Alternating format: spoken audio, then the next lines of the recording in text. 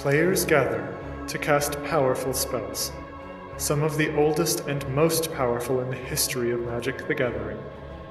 Crop Rotation, Life from the Low, Mox Diamond, and many others.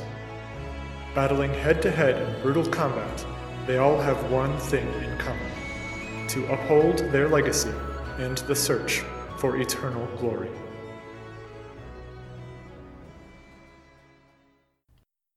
The Eternal Glory podcast is brought to you by the minds behind Bosch and Raw on YouTube, Thraben University, and theepicstorm.com.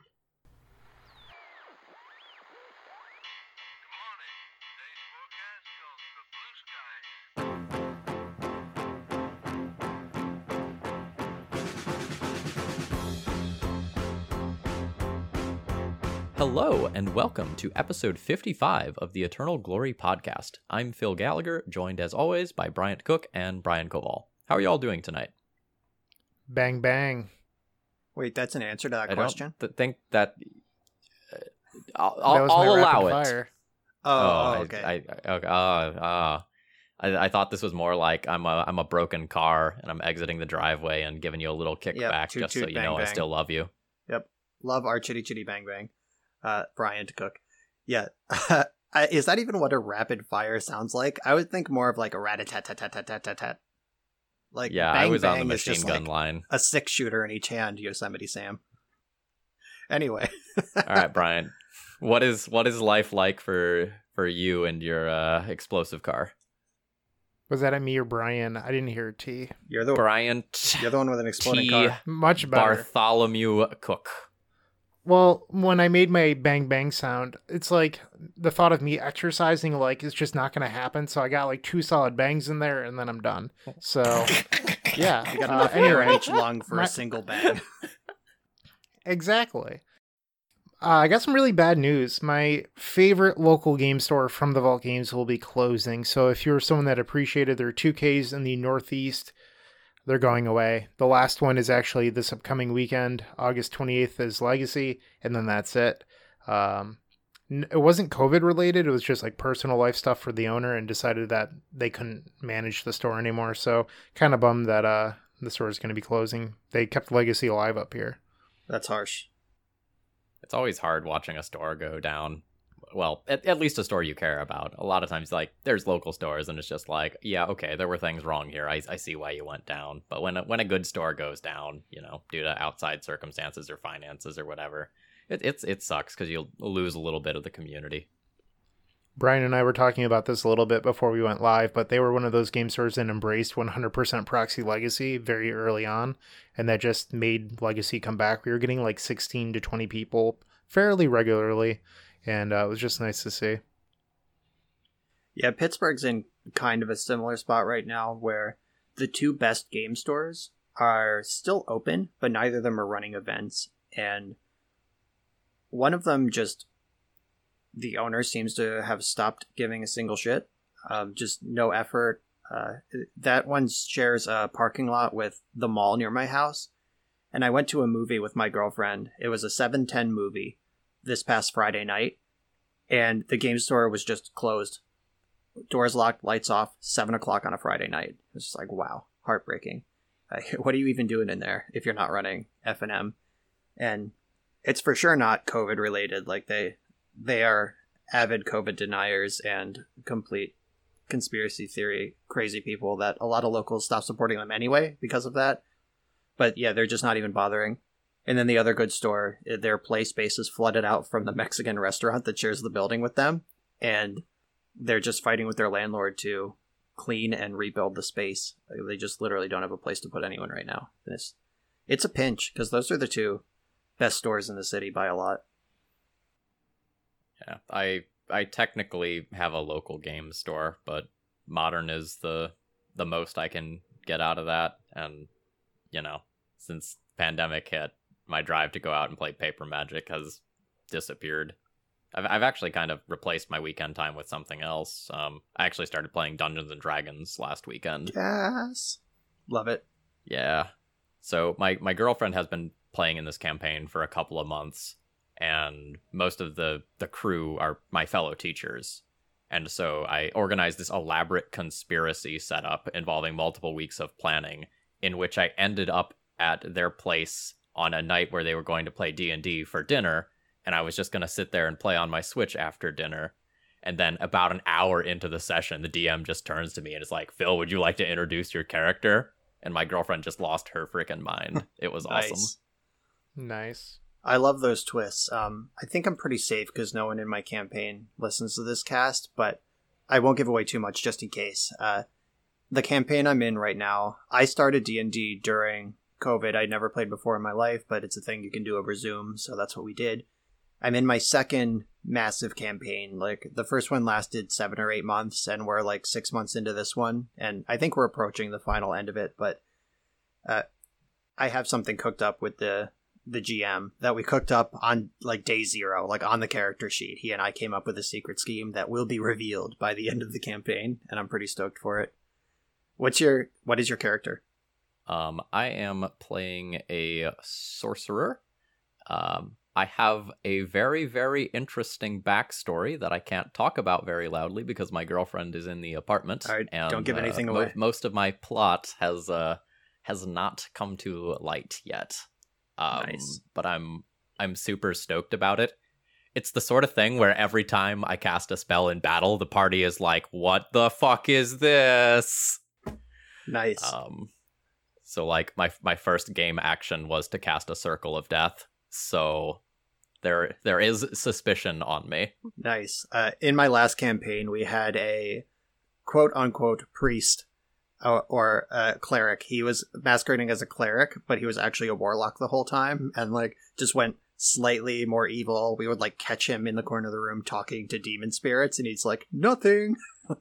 And by the end, he just fully embraced it. He had gone like full lich powers, and it was complete just zombie monster. And that was a fun sub-story going on. Are you doing an accent or anything for your character? I'm not necessarily... Or a voice at all? I am talking in a very elevated style. Okay. My character is a very pompous, well-educated sorcerer who's a little bit prickly. And so much of the party is like, happy-go-lucky, let's be friends, I'm just going to fire off the first thing that comes out of my mouth. And my character is just like, no, we need to plan things. What are you doing? Nice. It's been really fun. We played for 7 hours last week. Ooh, nice. My character right now is a French pirate, so I have the full, like, ridiculous, like, Gaston Lumiere, like, French accent for that character. And also in the party is a swarm druid who is hundreds of hermit crabs in, like, an old-timey diving suit. Like, the one with, like, the big dome on it. And he has a Russian accent. And me and that character frequently accidentally exchange accents because we're like having a conversation and our accents just blur into this like French-Russian combination that we have to like take a breath and snap out of it. That's a delight. All right, before we become the D&D podcast, Brian, what else has been up with you? I'm back at work, like I said I would be. Our week of pre-service, like Tuesday to Tuesday, just get trainings up, get rooms set up, is complete. I start with students tomorrow. And it's been kind of rough. Anyone who follows me on Twitter might have seen me just tweet into the void like any full-time content creators want to have a conversation. So I was feeling out some options, and I don't think I'm going to go full-time content creator, or at least I'm not going to leave my job to do it after talking to a few people. If I happen to leave that job because it just happens to suck in the next couple of months, I'll probably spend some time seeing if I can make that work. But it's going to happen organically if it happens. I'm not ready to jump into the abyss on that one. And to blow off steam, I have realized that a round of Storybook Brawl, I always want to say Storybrook, that's a magic card thing. A round of Storybook Brawl lasts the same amount of time as an episode of Neon Genesis Evangelion. So I just have each of those things up on my 2 monitors, and I'm just like watching Evangelion and playing Storybook Brawl, and that is how I spend most of my free hours right now. Is this your first time with Evangelion? It is, yeah. All right. Good luck. I'm at the back end where it's starting to get real heavy, and I I actually, like, sleep is precious to me right now. Like, between work, making content, all these meetings, and, like, this podcast, like, I don't have many free hours, and sleep is precious. Last night, I logged off my computer to, quote-unquote, go to bed, plugged in headphones to my phone, and just laid in bed and watched 2 more episodes, because it's just, like, it's heating up. The beginning is real slow and turns a lot of people off, and then once it reaches full speed, it goes. Oh yeah, I experienced my first, like, tears welling up in my eyes, like, oh god, which I was warned was going to happen a lot. Yeah, it's good stuff. Yeah, I've started up work as well. The school year is, back in full swing. We're on a regular schedule now. It mostly feels normal. I had a kid or 2 out for COVID already, but it was just kind of like, hey, I've got to quarantine for a couple of days. And that's all it was. It's not jumping through crazy remote hoops or anything, at least as of right now. And there's mostly normalcy. And the school is like starting to do like school betterment things. Like we're going to have like during the school day clubs and an advisory period where we actually try to like talk to the kids about their own interests rather than just like our subject area stuff. Whoa. So I'm like really hopeful for a good year. Yeah, that's progressive as fuck, and I like it. Yeah. Hashtag just charter school things where you can do crazy things like that. Yeah, that's awesome. I'm going to get to run a gaming club during the school day. Guess what they're going to learn more in? That or some gen ed. Guaranteed. Well, just saying. Yep. Yeah, that's a great use of school time. Anyone have anything else for the intro section before we go ahead and move on? Do you want to talk about D&D for another 10 minutes? Because I'm ready for it. I mean, this is only 11 minutes of an intro. Like, I can talk about the giant sack o' dice I just bought and the tackle box I bought to organize them. Oh, very nice. Yeah. Let's skip that, because I also have a lot to say about the dice I own, and let's just not do it.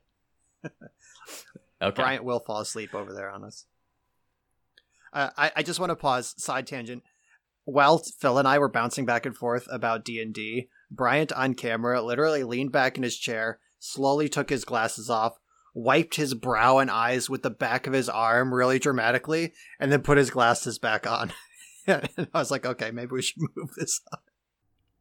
It wasn't about that. I'm just old and tired. I know, that was such like a 30-year-old thing to do, like someone in their 30s. Like, I do that all the time, but it was just funny that it happened while we were having this two-sided conversation. Oh, yeah. I'm at the point where I could talk about D&D for an hour real easy right now, because I'm at the inquisitive, like, ooh, what is this stage, where I don't quite know how everything works yet, and then I end up, like, wasting an hour just, like, reading D&D lore or something like that.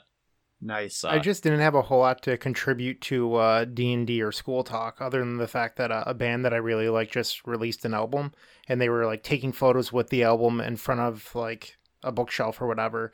And the back of the bookshelf was all just like Image comics, like Invincible, next to Dungeons Master's Guides and stuff like that. I thought that was pretty cool. No Magic cards. They did have some like showcased Yu-Gi-Oh cards, but I don't want to talk about those. Fair enough. So go check out Foxing if you're interested. All right. So for the last of the businessy stuff, thank you to Matt Hackbert and Henry Korkutz for supporting the podcast via donations as always. Those go towards paying our editor at Force of Will, who does fantastic work for us. At Force of Phil. Did I say Will again? You did. It's so hard. It just, the words start coming out. I mean, it's not like it's your name or anything. At Force of Phil is one of the best Twitter handles among Magic Twitter, and I will not have it slandered here on the cast. All right. Speaking of the cast, getting meta for a second, our next episode is going to be a mailbag episode. So if you have any questions that you want to see answered on the cast or any topics that you want us to briefly talk about, please send that to us in one way or another. You can hit us up on Twitter. You can hit us up via our website's form. You know, if you're friends with one of us or you're in one of our Discords, feel free to throw us messages that way as well. And we'll put together just sort of an assortment of whatever you, the listeners, want to hear about. If you don't know how to find us, my YouTube channel and I know all of us do this, but any one of our YouTube channels, any video description will have all of our links. I have an email, the Twitter, Discord links, like all that is there. We're very easy to find. Yup. All right. So let's talk Magic updates, and then we'll get into the episode itself. Phil, you were on theepicstorm.com.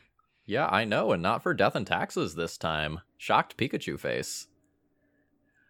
So I put together an article on the Madness versus TES matchup for Bryant's website.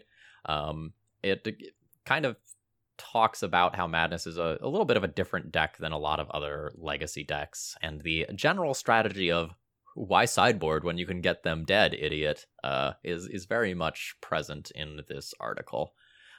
It's an interesting read. If you've been enjoying the Madness deck on my channel, I encourage you to check it out. You know, the article is mostly about the matchup with TES specifically, but there's a lot of things that are more generally helpful in there. Plus, it's a short read. Yeah, I like your answers quite a bit for what it's worth. Yeah, because I told people not to play Mindbreak Trap. Whew. Love it. All right. As far as my end goes, I've been recording with a lot of interesting decks. The big one that I want to let people know about is on August 30th, which is probably the Monday after this podcast comes out. I am going to have a video with a red-white Winota Stompy deck list. It is spicy. It features Godo Bandit Warlord as a way to cheat like attacking Kaldras into play, and it also has a way to get infinite combats. It's super fun. I lost to this player in a match, and I immediately messaged them and was like, "Can I have your deck list? I need to record with this." I don't even know if they spoke English very well, but they just like sent me a link to their Twitter, posted the deck list for me, and then I Google translated their next status, and they were like so happy. An overseas content creator that I watch just asked me for my deck list, and it was just like, aw. Very nice. Nice. Although I hate Winota. She ruins my Pioneer dreams. The Lotus Field deck just cannot beat Winota. Winota's a really stupid Magic card. That was involved in, I think it was banned right before one of the Pro Tours I played in. Maybe not. I don't know, but I was testing heavily for something where Winota was just a huge part of the metagame. And they banned they banned the stupid control magic human. The steal a permanent human. That's what they banned to nerf Winota. Agent of Treachery? Yeah, because that was in the Luck of Fires deck, and it was the big payoff in the Winota deck. Like, that metagame was busto. I won $1,000 in an arena open playing that Luck of Fires deck, though. I just, like, crafted it 2 nights before, laddered a few times, and was like, this deck's fucked. And then picked up a G with it. It was pretty nice. Then they banned it, and I got my wild cards back. Arena. It's So lucky. It's a really weird card in Legacy because the ceiling on the card is fucking game ending, just absolutely stupid. And the floor is I paid 4 mana and did nothing. Dies to Blue Elemental Blast. Can't be that good. All right. Wow, says the Burning Wish Wizard. Got him. About. Got him. Bang, bang. All right, Burning Wish Wizard, You've got some top 8s recently. Tell us about them. So, 5 color The Epic Storm. Orm's Chance back, along with, Prismatic Ending. Probably one of the best cards in Legacy right now. We'll talk about that later. But I have a video with that. And then I've been playing some Vintage recently. I top-8'd a Vintage Showcase Challenge with PO. And then I played in the Showcase Qualifier with not PO, Brian. We'll talk about this later as well, but I cut the card PO from the deck and just played PO. The Power 9 convinced me to just play some Hull Breachers instead, and it was amazing. So we'll talk more about that later. I'm really excited to just, fawn over 4X Hull Breacher in a deck. Oh, so excited. Yeah, I mean, that gets me going, too. And Phil is a filthy white wizard. And he's like, 4 Hull Breacher, tell me more. Yeah, I want to talk about some Vintage this episode. I've been playing a bit. Other than that, I received a box today with 250 mini token packs in them. On a bunch of my videos, I kept on just getting this comment like, hey, you sold out of mini tokens. When are your next ones coming in? And I had to be like, it's going to be a week. It's going to be a couple weeks. I have to make them. I have to ship them.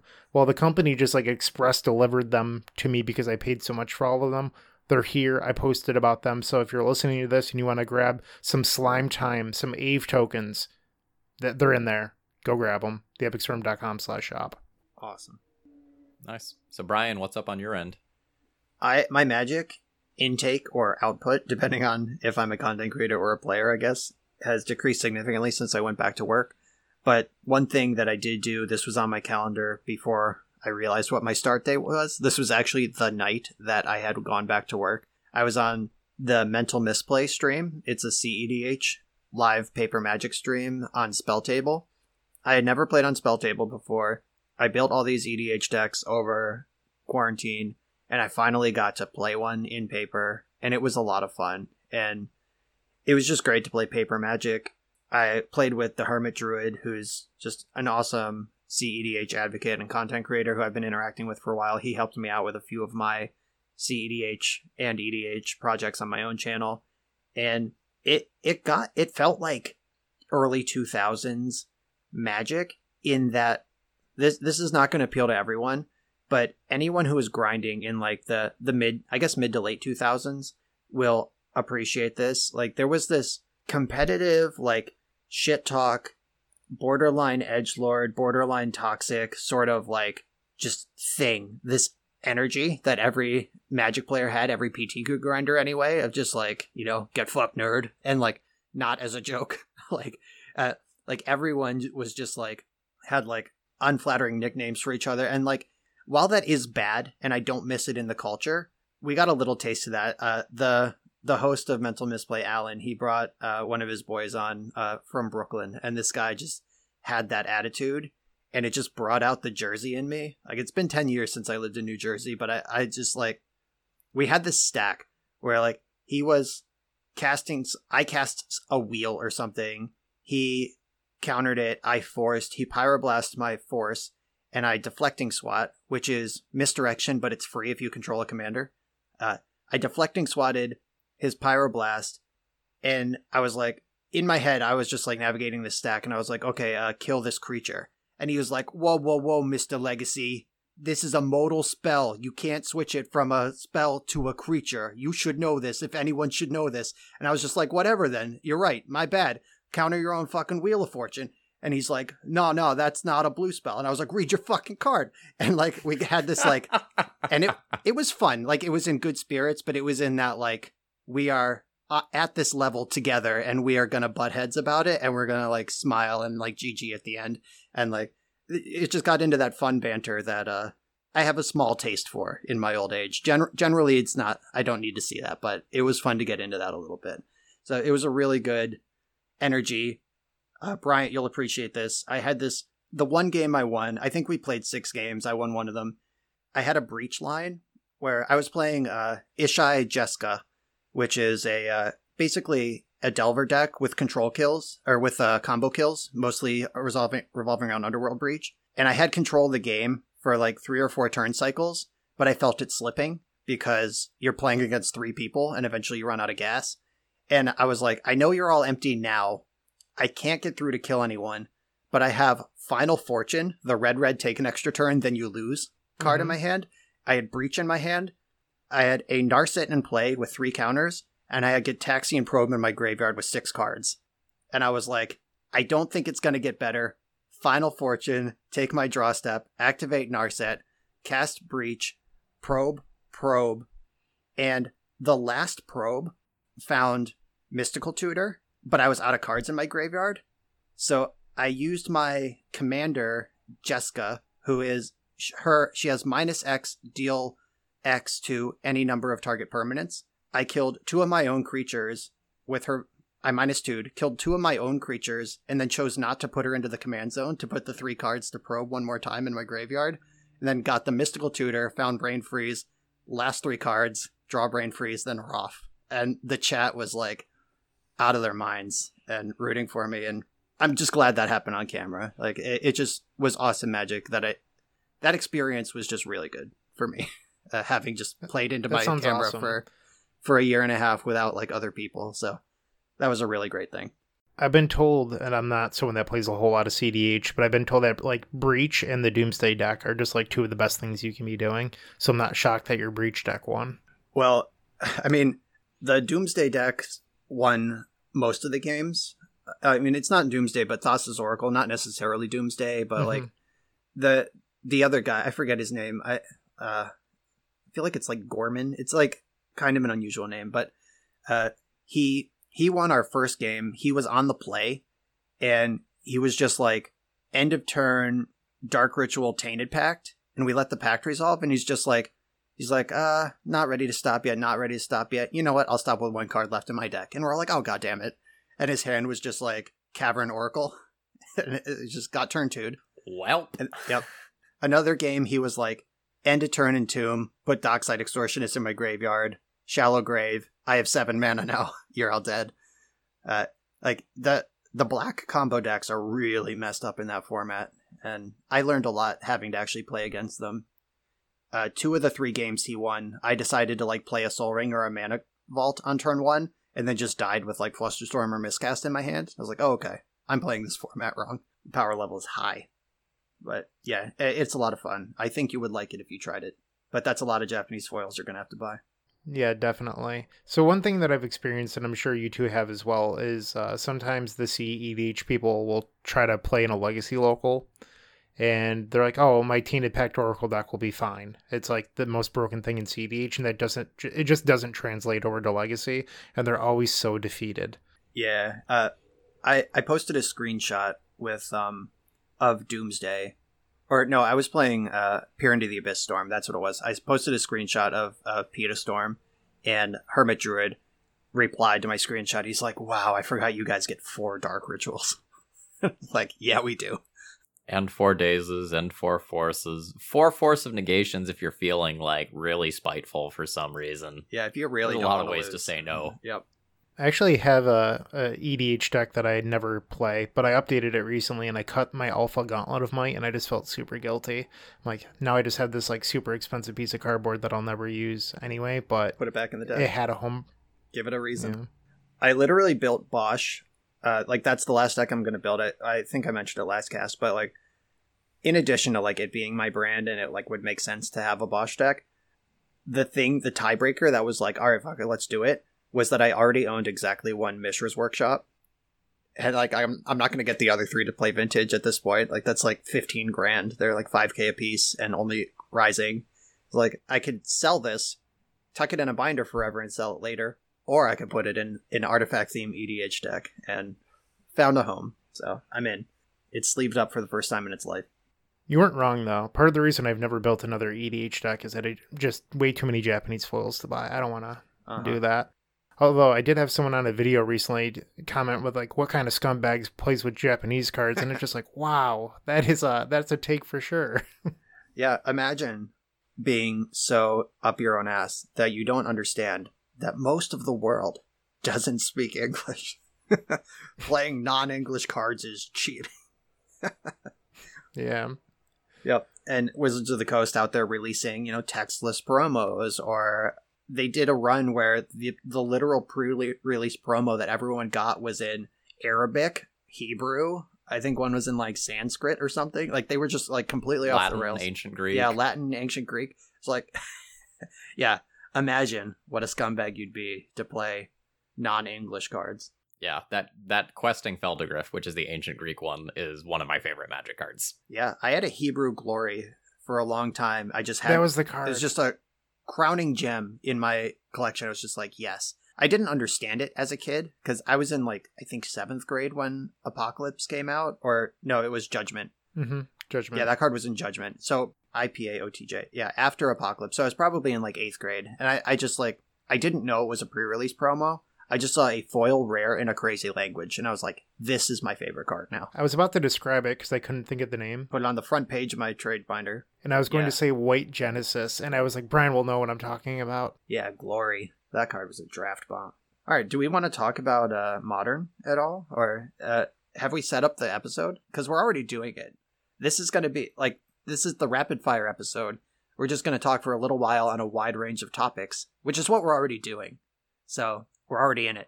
Yeah. There's a rough sorting method. We're going to talk about Modern, then Legacy, then Vintage, and then a couple of generic topics to round out the episode. So I'll go ahead and read the first one because this was one of my questions.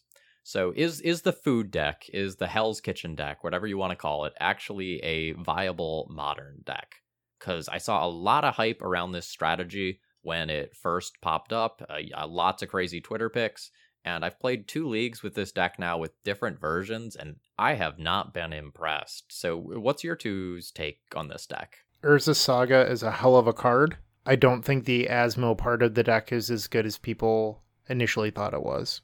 Yeah, in the first couple of weeks when Modern Horizons 2 came out, this deck was hot because it was one of the earliest and most obvious adaptations or adoptions of Urza Saga. And when the rest of the format's not sagaing and you're going to win. But as the rest of the format figured it out, like Hammer Time is the number 1 deck in Modern right now, and it's not close. And that's just a way better, way faster Urza Saga deck. And most of the decks are built to outvalue the food decks at this point, or just go over the top, or just ignore them, counter their payoffs. Like I'm looking through the Modern metagame on MTG Goldfish right now in order. Hammer Time, 5-color elementals, Is It Tempo, Crashing Footfalls, Tron, Burn, Blue-Red Control, which has a lot of the same cards as Is It Tempo in it, by the way. Living End, Grixis Luris, 4-color, so those are like the Omnath control decks with Ren and 6. Orzhov Stoneblade, Scape Shift, Bant Control, Mill, Hardened Scales. That's the whole front page. There's not a food deck to be seen. So one thing that you pointed out, Brian, was that you counter the payoff. The deck actually doesn't have that many payoffs.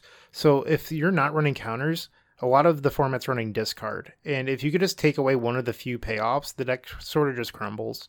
Yeah, or removal, like Lightning Bolt kills Azmoran. That's what you need. Like, she might arrive, she gets to tutor up the book, might pick off a creature or two if there's food laying around. But, like, you pick that thing off, and then you move forward with your day. And it's kind of hard to find another one. That is the tutor spell. It is also the payoff spell. Even if you find the second one, you need a way to discard to get it into play. Like it's just it's a lot to ask from a format that's ready for it. I just felt like the deck was working too hard to do nothing. Like, okay, you have a cookbook and an Overchase Daredevil, you have your 2-card combo, and that doesn't win the game.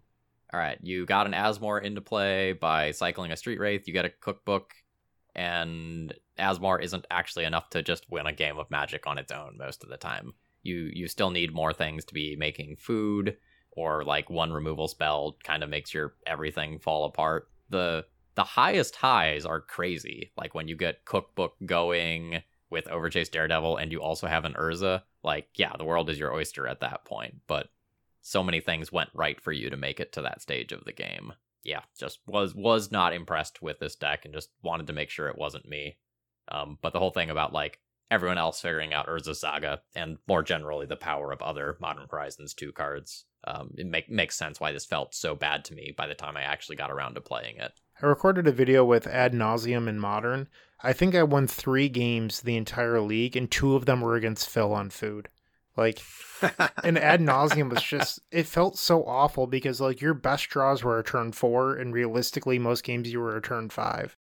Against Phil, I did have a turn 3. But, like, on average, your best draws were, like, a 4. And I was just like, this deck is so bad, but at least I got to beat the food deck because the food deck couldn't even interact with me that meaningfully, which is just, like, another issue with the deck.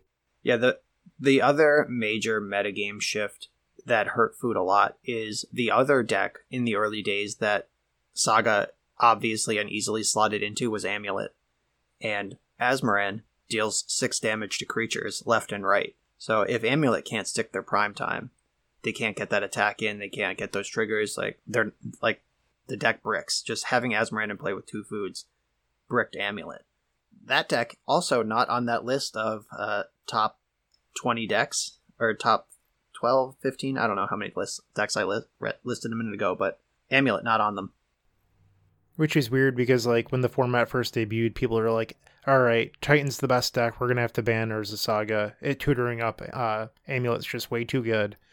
And now it's just like putting Hammer into play is the best thing you can be doing.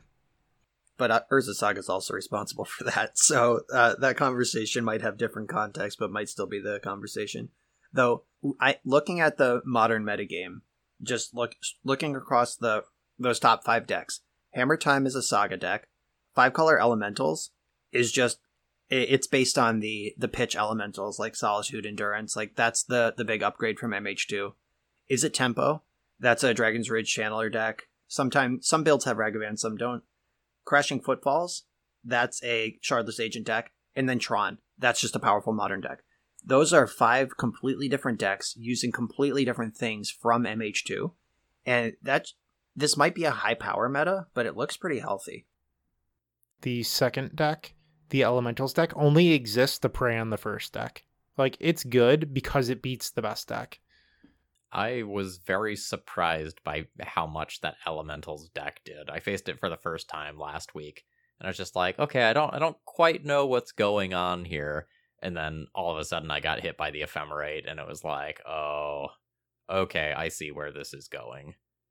Yeah, Ephemerate really changes. Like, the Ephemerate plus the pitch elementals really changes every modern play pattern. Like, if you're a creature deck, you can't just cast your creature into 1 white mana, because, like, here's Solitude Blink, and you're miles behind. Like, you have to start sequencing, like, creature plus Lightning Bolt, so at least it's just at least I'm ahead on cards. Like, they have to pitch, so it's a 2-for-1 for them to Solitude your thing. They go for the flicker, you bolt in response. You get a 3-for-2 in the other direction, rather than a 3-for-2 your way to kill 2 creatures. Like, you just have to play really differently. And in the early days of this format, I thought that was completely broken and probably not okay. But it turns out, like, if your opponents are wise to the game, they can flip your 2-for-3 into a 3-for-2 in the other direction. Assuming you can interact. If you are, yeah, sure. say, if your deck's remotely playing playable. Food, for example, you just have to watch what happens on the other fucking side of the battlefield and just lose the flickers forever. Well, Phil, perhaps I could interest you in one of the other 15 decks I just named. Oh, I really like the Hammer Time deck. We're probably gonna come back to that in about 2 minutes. I have warm and fuzzies about that deck. All right. So how good is Yorion in Modern? Not Who wrote very. this question? Are we seeing Yorion? Who asked this and yeah, why? I asked this. I played against Okay. Yorion 3 times in my last league, and it was 3 different Yorion decks. Yeah, I was just as surprised. I played, I think it was like Yorion Elementals, Yorion, I think 4-color Control, and Yorion Value Blink Permanence. And I was just like, what is this? And then I played against like a Kahira Elementals deck too. And it was just like, okay, did I miss a memo? Or did I have a weird league? I really like that Blink deck. I played against it once. I saw Yorion and I was just like, okay, here's this. And then you realize that, like, between all the blinks that are legal, all the elementals, all the pitch spells, like all the stuff that can happen, and not even just, this wasn't an elemental shell. It wouldn't surprise me if they had Kiki Jiki in this deck. Just all the things that I saw. And that deck that is totally my shit in a format like Modern. Just value, bury them eventually. I love that. So Modern feels a little bit like a Brewers metagame. Whenever I play Modern leagues for recording, I always face some sort of weird brew, and that doesn't really happen in Legacy anymore. Like, it happened a lot during like the Star City era back in 2013 to 2014, whenever. But it doesn't really feel like that anymore when you play Legacy leagues. Modern still has that feel that Legacy had 8 years ago.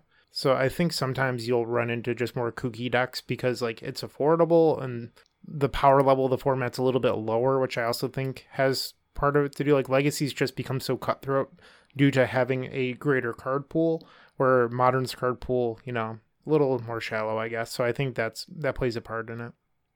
Yeah, I felt like in Legacy, playing a companion is kind of sketch most of the time. Like, maybe it's good in like the current iteration of Death and Taxes, for example, but for most other decks, it's just not worth it.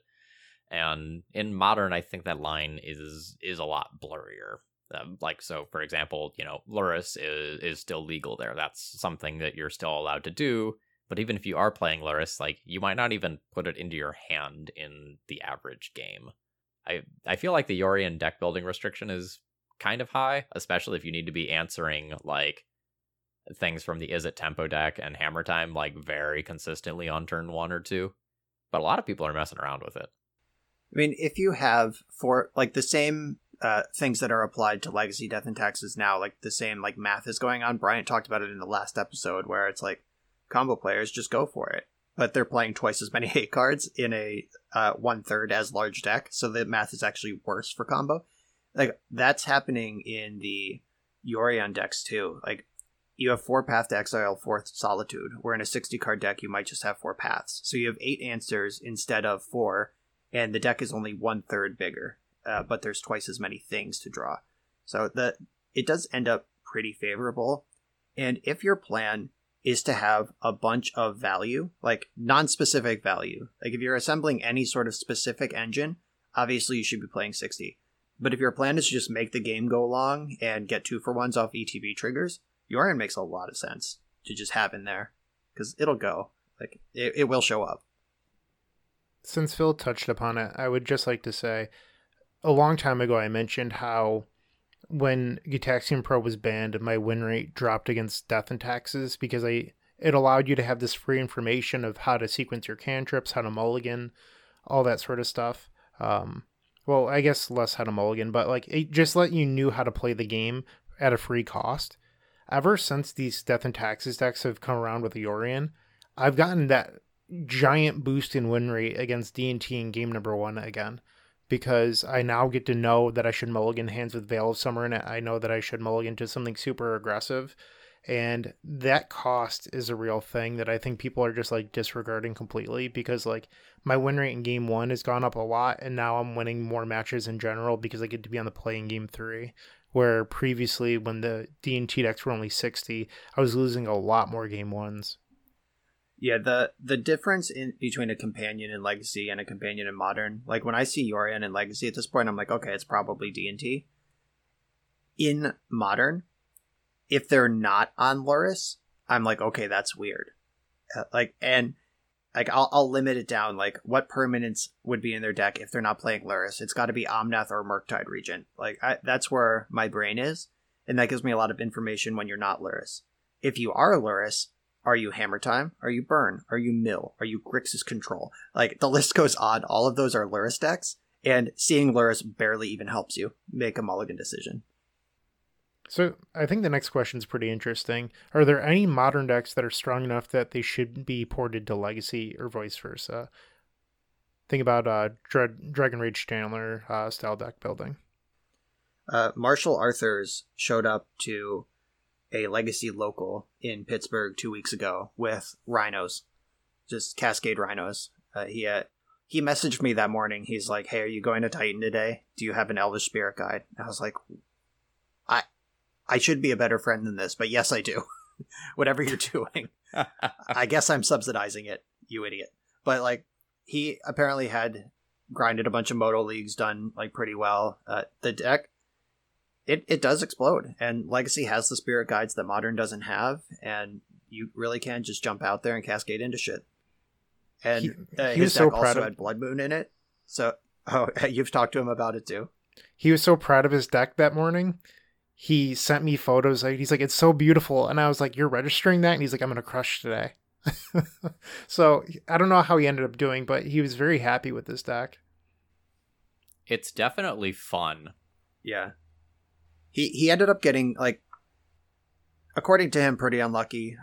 I mean, you sign up with a deck like that, I don't know how much you can complain about variance, but Marshall is extremely well practiced with that kind of deck. His Eternal Weekend Vintage Top 8 was with one of the early builds of Survival, back before that got like super focused. So he knows how to play spewy green decks in broken blue fields, and I believe him if he says it's playable. But I wouldn't register it. But you go off, man. It feels a lot like the old Cascade into Valky deck. It's just now your payoff is 2 4/4 rhinos, and the question is that good enough? It could be. I'm not sure. Yeah, and how good is the deck at reloading? Like, how often do you like turn 1 Charlotte's Agent, turn 2 Pylon Outburst? Like, that's a wave of stuff that most Legacy decks will struggle with. But 2 rhinos, I think we can handle that as a format in general. So one of my issues was when trying to play the Shardless Rhinos deck in a fair way, it's really hard to try and find the time to brainstorm and successfully set up the Cascade card. I feel like back in like the legacy of like the SCG Open era, or maybe the classics, whatever, when they had like Sunday specific legacy events, I feel like the shardless bug style stuff was pretty good, and you very regularly found time to set up brainstorm into an ancestral. And now I feel like Legacy puts a lot of pressure on you. Again, with cards like Urza Saga and Ragavan and Dragon Rage Channeler, requiring either specific answers or committing a bunch of resources to them to answer them. And it's just hard to set up that card in a fair way most of the time. So you're just spinning the wheels and hoping you hit the right thing. Well, with Marshall's deck, Marshall wasn't playing Brainstorm or Ponder. It was truly just like 3 casting costs and up. So he always hit the Rhino, which is another style of deck building that you can choose to have no sculpting there. Yeah, he was not playing Shardless Bug. He was playing Shardless Gruul. Like, here it comes.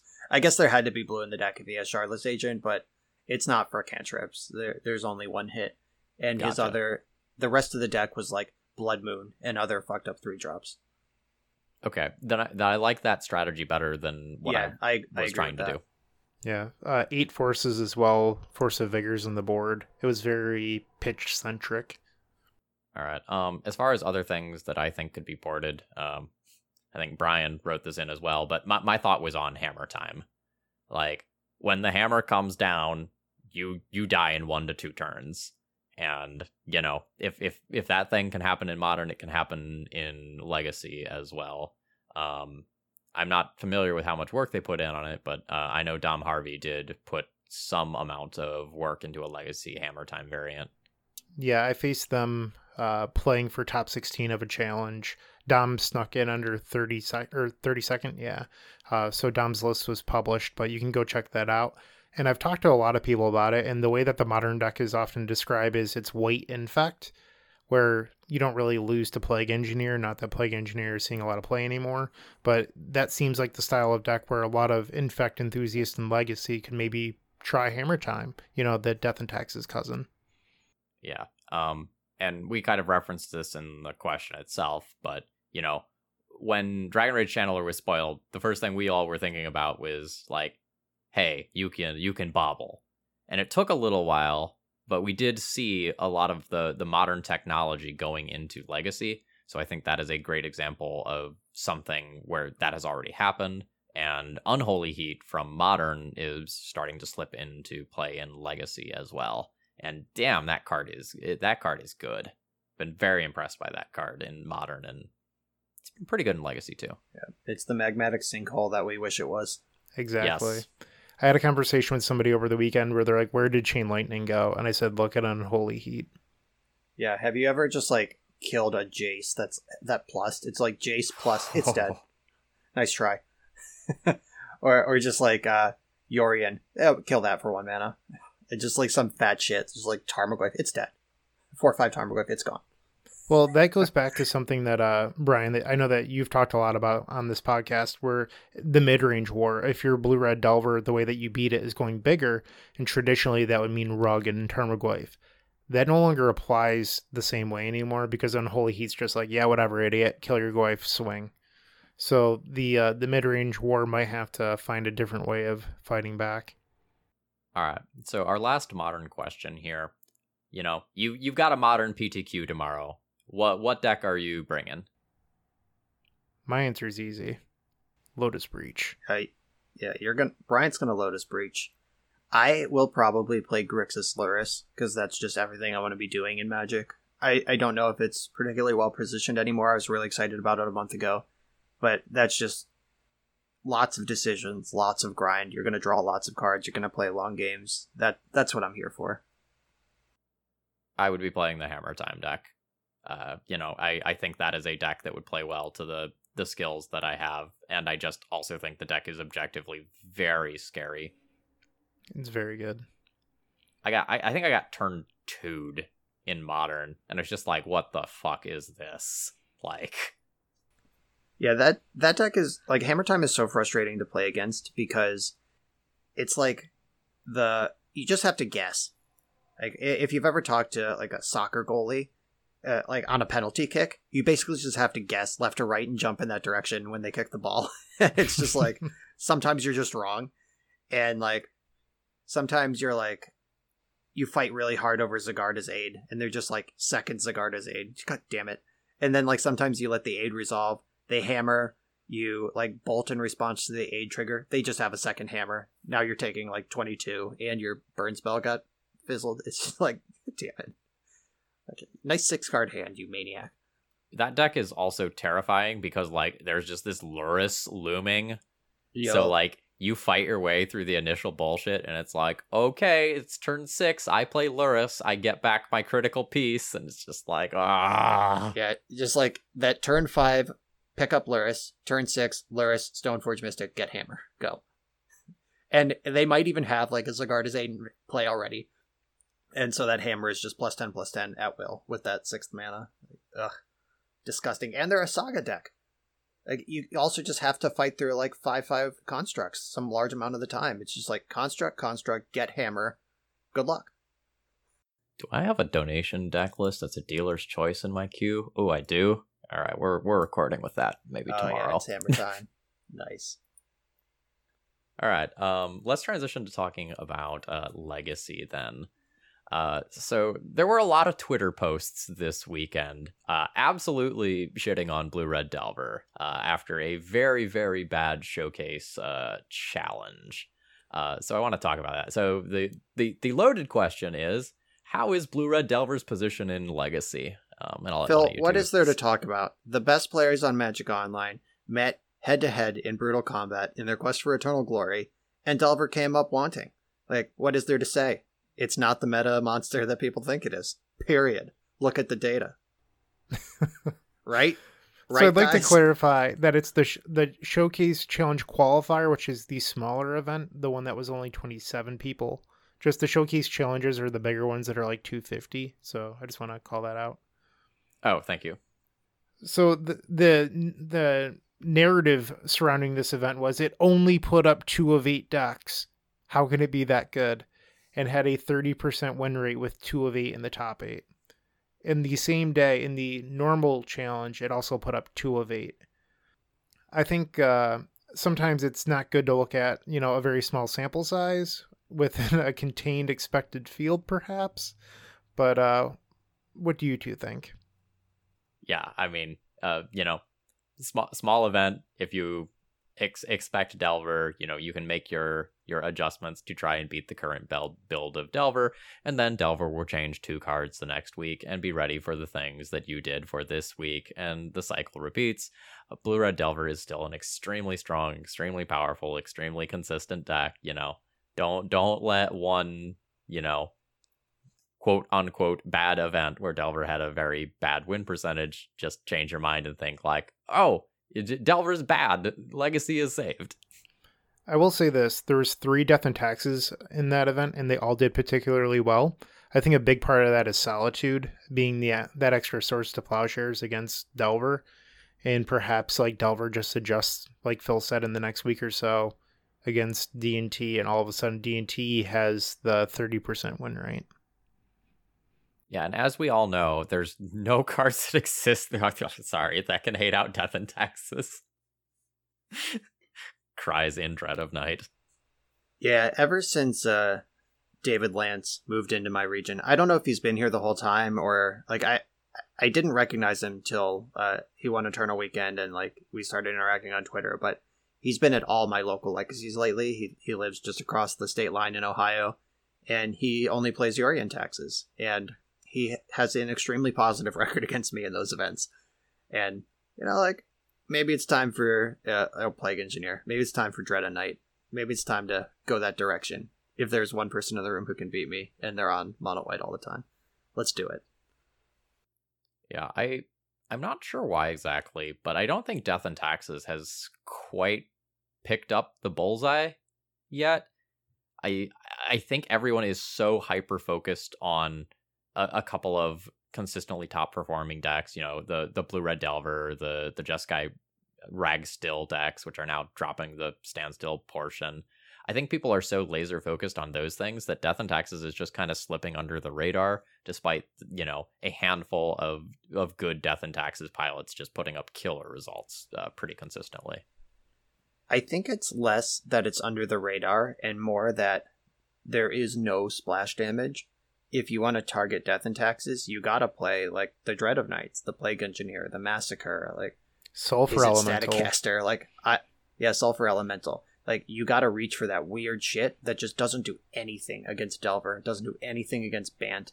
Like, is there a card that just, like, hammers D&T and Bant at the same time? I don't think so. Nothing immediately comes to mind. Right, yeah, exactly. A lot of things that would kill multiple creatures out of Death and Taxes just, does nothing against a fucking Murktide Regent. And, yeah, Death and Taxes may be shielded by that sort of effect. Yeah, the metagame's in a place where main deck Pyroblast is a choice that smart people are making. Like, it's a good time to be mono white. That's one thing that I expected. Just be careful with your Yorion.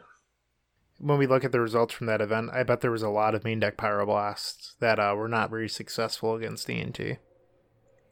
Of note, though, for the Yorion builds, that does have one very important target. Yeah, watch out for that guy. All right. So this is a question that came from my Discord when I was searching for things to put in the show notes. So kind of one of the things that, supposedly defined Legacy for a long time was that small incremental advantages over time just really mattered. The really talented players could always find a way to pull ahead. And some people now feel that Fire Design and some of the power level of the modern Horizons 2 cards are making it so that that's not as true anymore. So overall, is Legacy still about small incremental advantages over time, or are we seeing just more hammers and you have to answer this or you die? You have to have the right card at the right time. What are your thoughts on that? Well, that's kind of tricky. Obviously, discard is the worst it's ever been. If you are playing discard in your deck can probably win that turn. The Grixis control style, take this, map out the next 6 turns kind of thing, doesn't exist because top decks are just too good. Cards like Uro just change the pace of any game on a dime. But Uro, how are we defining incremental advantage? Because cutting Delver from Delver in favor of Ragavan and Dragon's Rage Channeler, Ragavan is a Delver that doesn't hit as hard, but generates incremental advantage. Dragon's Rage Channeler is a Delver that takes a little longer to get going, but generates incremental advantage. Are we just tacking incremental advantage onto our threats now? And now that's a Fire Design instead of an incremental advantage engine? What exactly are we talking about here? Are we talking about specifically, Karn the Great Creator? Boom, the GG1 card? What's the conversation, and how are we defining incremental advantage before we talk about if that is a dead strategy? I think what the person had in mind is it used to be hey, if you're the skilled player, you can do all these little things over time that give you an edge. That sort of thing. That still very much exists. Yeah. I would double down on my mostly rhetorical question. Or I guess it wasn't rhetorical. That was a real question. Dragon's Rage Channeler gives a good player more decisions over the course of the game. The things that made the great Delver players great is they knew exactly what to do with their cantrips. And now they're seeing 4 cards instead of 3 on that Ponder. They're seeing 4 cards instead of 3 on that Brainstorm. Expressive Iteration.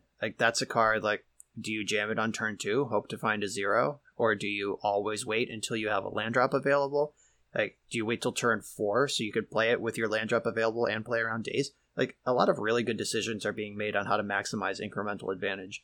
And the argument from the Ren and 6 or Oko era is just okay, yeah, that card just comes into play and changes the rules. There's a new mini game that you're going to lose very quickly if you can't answer this one permanent. And there's not a lot of that going on in Legacy right now. I think that part of this question stemmed from the Twitter discussion about the change in play patterns, because a lot of people were reminiscing about the era in which Predict mattered more. that sort of thing, where there's this great battle between Predict Miracles and Storm and this one match. The whole thing was very romanticized, and people were saying that Magic was better when it was on the stack and not the battlefield and all this other stuff. But like, Magic was always going to change. Brian, I know, has been playing this game a very long time too, and I remember a time before the time that they're even reminiscing about. I remember Werebear, and I have fond memories of Werebear being outclassed by Tarmogoyf and then Werebear disappearing. The game was always going to change, and new cards are always going to push out your favorite old card. Like, I don't play Flametongue Kabu anymore, even though I love it. Like, these changes will always happen, but like recently there's been a lot more of the, well, I should still get to play with my cards from 2016 conversation happening, and I just don't agree. Sometimes your cards just get outclassed, like Duress isn't good anymore, find the next thing instead of complaining about how your old favorite thing doesn't work. Or how about this? It's Legacy. Go ahead, play it. Like, you are still allowed to play your favorite cards. Yeah, Werebear is going to get embarrassed by Tarmogoyf most of the time, but if it brings you that much joy, the emotional cost it takes to bitch about not being able to play Werebear anymore on Twitter, like, you could suffer that same misery by just getting your Werebear beat by Tarmogoyf in a tournament, and you have the joy of playing Werebear to go with it. Like, I feel like this is wasted energy. Like, you could do this thing. Obviously, it's not as good, but like, a lot of people do show up and with the deck they want to play, and they understand that they're probably not going to win the tournament with it. And I mean, are you a Spike or are you on the casual side? And I feel like, and this is a real question, like, I'm not just using casual as a derogatory statement. Like, there's a lot to like about casual Magic, and some people just treat their tournament entry fee as their entertainment budget. Like, you spend $12 to go see a movie, you spend $12 or $10 to play F&M, and like, at the end, that money's gone and you had an experience. Not everyone is there to win. They're there to play 4 rounds of Magic. And if you want to sleeve up 2010 Rug Canadian Threshold pre-Delver, you want your Werebears and your Burning Tree Shamans, like, go nuts. Have fun. But like, don't complain when the Spikes beat you. I don't know what to tell you. I agree quite a bit, but also something that I find with Legacy players in particular is that they're so tied to the format of Legacy.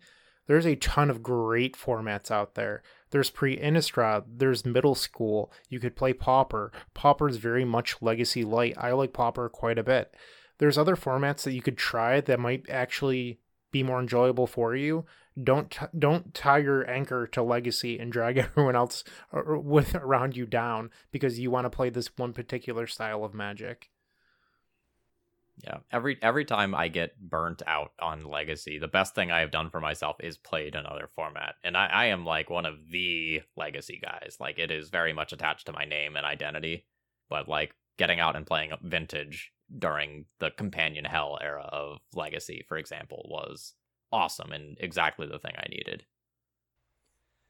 I saw a tweet a couple weeks ago that it was something to the tune of, I'm going to step away from Twitter, which will make you think Magic is bad, and play Magic, which will make you think Magic is good. And just detach from the discourse. Just think about like the type of person who would create a Twitter account, get into Magic Twitter. That is probably a person who is either trying to sell something or just has opinions to share. The number of people who are not on Magic Twitter vastly outnumbers those of us who are.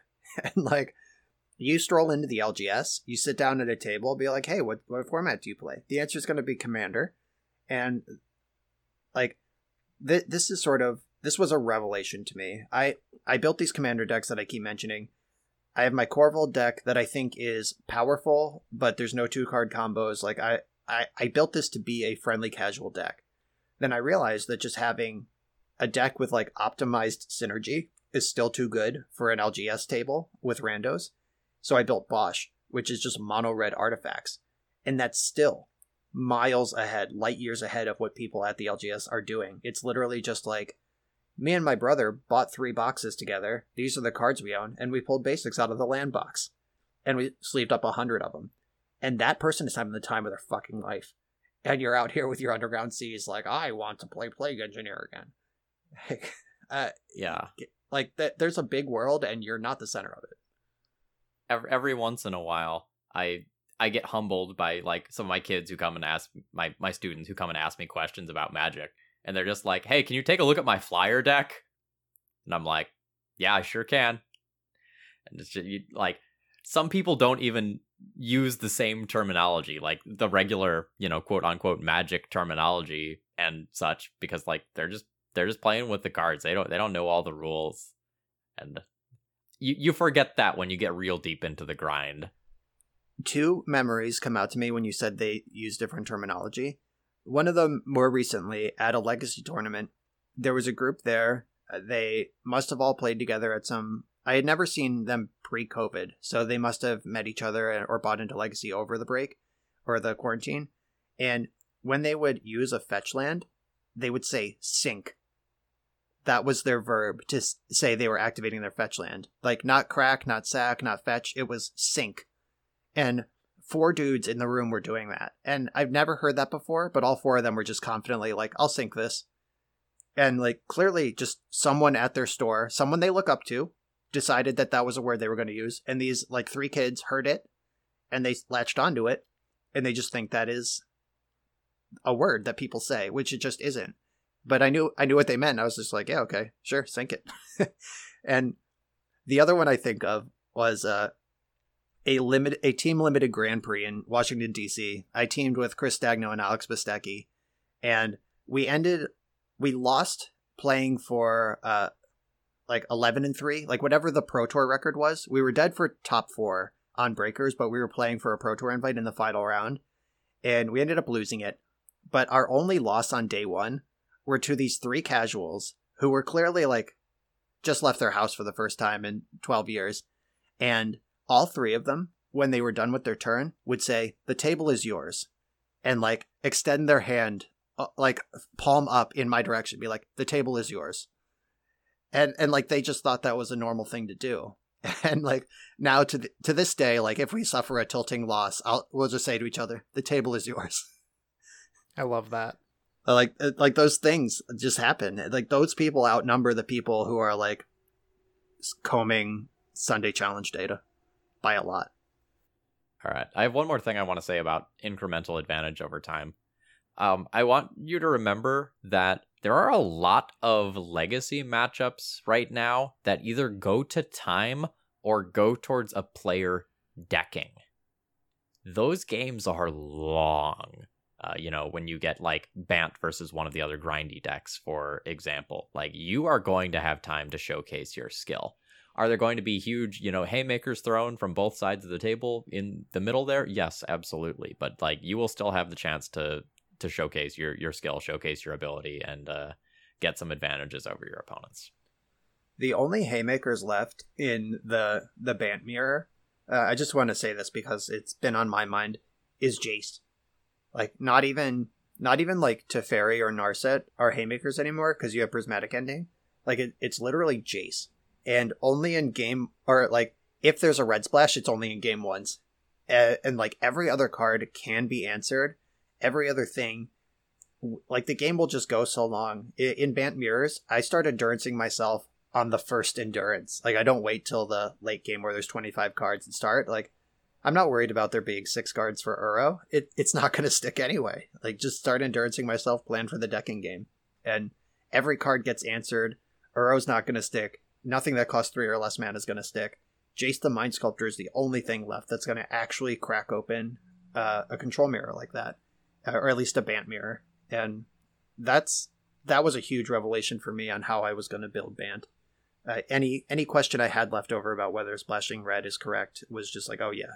Obviously, I can prismatic ending for 4 in the main deck, and then I get the Rebs out of the sideboard, and that's just, you got to beat Jace because you can't otherwise. There is no pressure. I do think that's one thing that not enough people are doing right now is playing cards that go above prismatic ending. Like that card's just everywhere right now, and as it should be. Like our next thing is going to be like, what cards are underplayed right now, and it's like still prismatic ending. But you should be looking to beat prismatic ending in any way you can, and like going bigger right now just makes a lot of sense. I had an acquaintance who I don't think follows my content very closely, isn't on Twitter. They're just like a Facebook friend who's sort of lingered for a decade or so that I met at some Legacy event. And he messaged me last weekend. He was like, hey, check out this deck. I have a local Legacy. What do you think? It was a Sharkstill variant. And there were 4 Plow, 1 Prismatic Ending. And I was like, I could tell that you're not looking at lists right now. Like, I would go the other way and work my way up on Swords to Plowshares. Like, Prismatic Ending is the money. Play more of that thing. So the next question that we've already kind of referenced is, on the cast, we've talked a lot about Carpet of Flowers in the past as this card that was just super underplayed, incredibly powerful, an awesome addition to any sideboard. And some of my Discord peeps wanted to know, like, what's the new Carpet of Flowers? Because Carpet of Flowers is dead, because Prismatic Ending is just a 1-mana answer to that now, so it doesn't just dominate the blue mirrors anymore. So Unholy Heat and Prismatic Ending. They should just see more play. I don't know. Those were the 2 cards that I had in mind, with maybe an honorable mention to some more Path to Exile, because it's something that can answer, a Ragavan, a Dragon Rage Channeler, a card from Death and Taxes, a Murktide Regent, relatively cleanly. I was talking to an Amp player today, and they were asking like what cards they should be playing in their board and how I felt about Xanid Swarm. And my honest feedback to them was like, you shouldn't be playing permanents anymore. Just like Carpet of Flowers, Xanid Swarm, Defense Grid. I told them that I had got Grid as well. All that stuff just needs to go. Like, if it was last year's tech, it's probably not good enough anymore. That's how big of the game that like Prismatic Ending has changed it. You just can't be relying on like stuff from the past. Like, spells right now are where it's at. Yeah, the Delver decks recently picked up Court of Cunning, which feels like Carpet used to feel, where it's just like, oh shit, this thing. In a Delver mirror, it's a little risky, but like against anyone who's trying to grind, against any of the Rag Saga decks, against Bant, especially if you turn 2 that thing, you do the Deathrite Shaman game and like turn 1 Rag, turn 2 Court of Cunning, the game is over. Like, that's a card I've been really impressed with, that it feels like Carpet of Flowers used to. And I don't know if more people should be playing it or if it only belongs in Delver and only for certain matchups, but that's felt really good. And I have also seen a lot of the smart people, or just even random people, posting like, hey, I top 4 the Legacy Challenge. I'm seeing 1 to 3 Shark Typhoon in so many fair blue decks, and I think people are finally realizing that card is fucking dope. All right, so the next one is, are there any overlooked or undervalued Legacy decks right now? The sleeper pick sort of situations. I wrote Doomsday, and it's not like a super like shocking pick. It was a deck that everyone thought was like maybe the second best deck last month and has like fallen a little bit out of favor. But quietly, Kai Sawatari has just been on this like dominant heater every single weekend, top 4ing a challenge, one of the 2 of them, with Doomsday. And Doomsday's just like consistently performing in this. Its worst matchup is Delver, and it's still performing in the Delver metagame. The deck is very good. And there's so many decks out there that just can't beat it. Like, Death and Taxes has a lot of its combo matchups down now because they're playing 3 Deafening Silence and 2 Mindbreak, but those cards just don't interact very well with Doomsday. I actually started playing Doomsday at my locals. Last week, my opponent went turn 1 Deafening Silence, turn 2 Thalia. On my turn 4, I tapped 3 Underground Seas in the basic island to cast Doomsday, and then 1 on my turn 5. It's just like, it's not very difficult to do with Doomsday. And they should be playing something like, Phil, tell me how to say the first word again. Tocatli Honor Guard. That card, Doomsday plays a single card in their 75 that can beat it, and if you set it up with the Mother of Runes, that card is lights out. They run a single Fatal Push. So this card is better than Hushbringer because it doesn't die to Massacre. It's a 1/3, and it just stops a multiple Thassa's Oracle plan as well, unlike something like Dress Down. Not that D&T would play Dress Down anyway, but just in general. Torpor Orb effects, or Torpor Orb itself, incredibly good against Doomsday. And just people aren't giving Doomsday dedicated hate, so the deck is running free. I think it's probably going to... Dress down, baby. It's going to continue to be one of the 3 best decks in the format. Yeah, just taking a small step back to cards that I think could be seeing more play. Dress Down is one of them. Obviously, if your deck relies on creatures to do stuff, Dress Down is a liability. You can't play it in your own Urza Saga deck, but just I've been so impressed with Dress Down as a card in Bant, and it just has that Torpor Orb ability against Doomsday as well, which is super cool. I'm super impressed with Doomsday. That is a deck that I have like medium serious aspirations to really get proficient with. I think that, especially in my locals where everyone knows I'm on Bant and they're all ready for me, like just showing up with Doomsday and playing it proficiently could result in a pretty clean spike.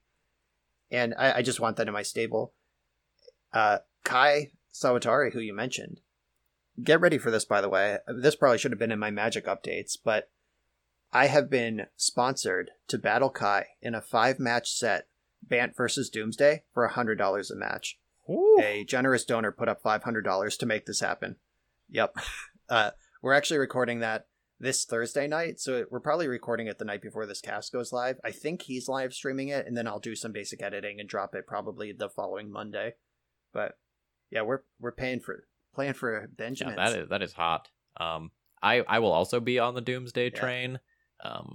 Somebody threw me some money and was like, "Hey, will you play 2 Doomsday leagues?"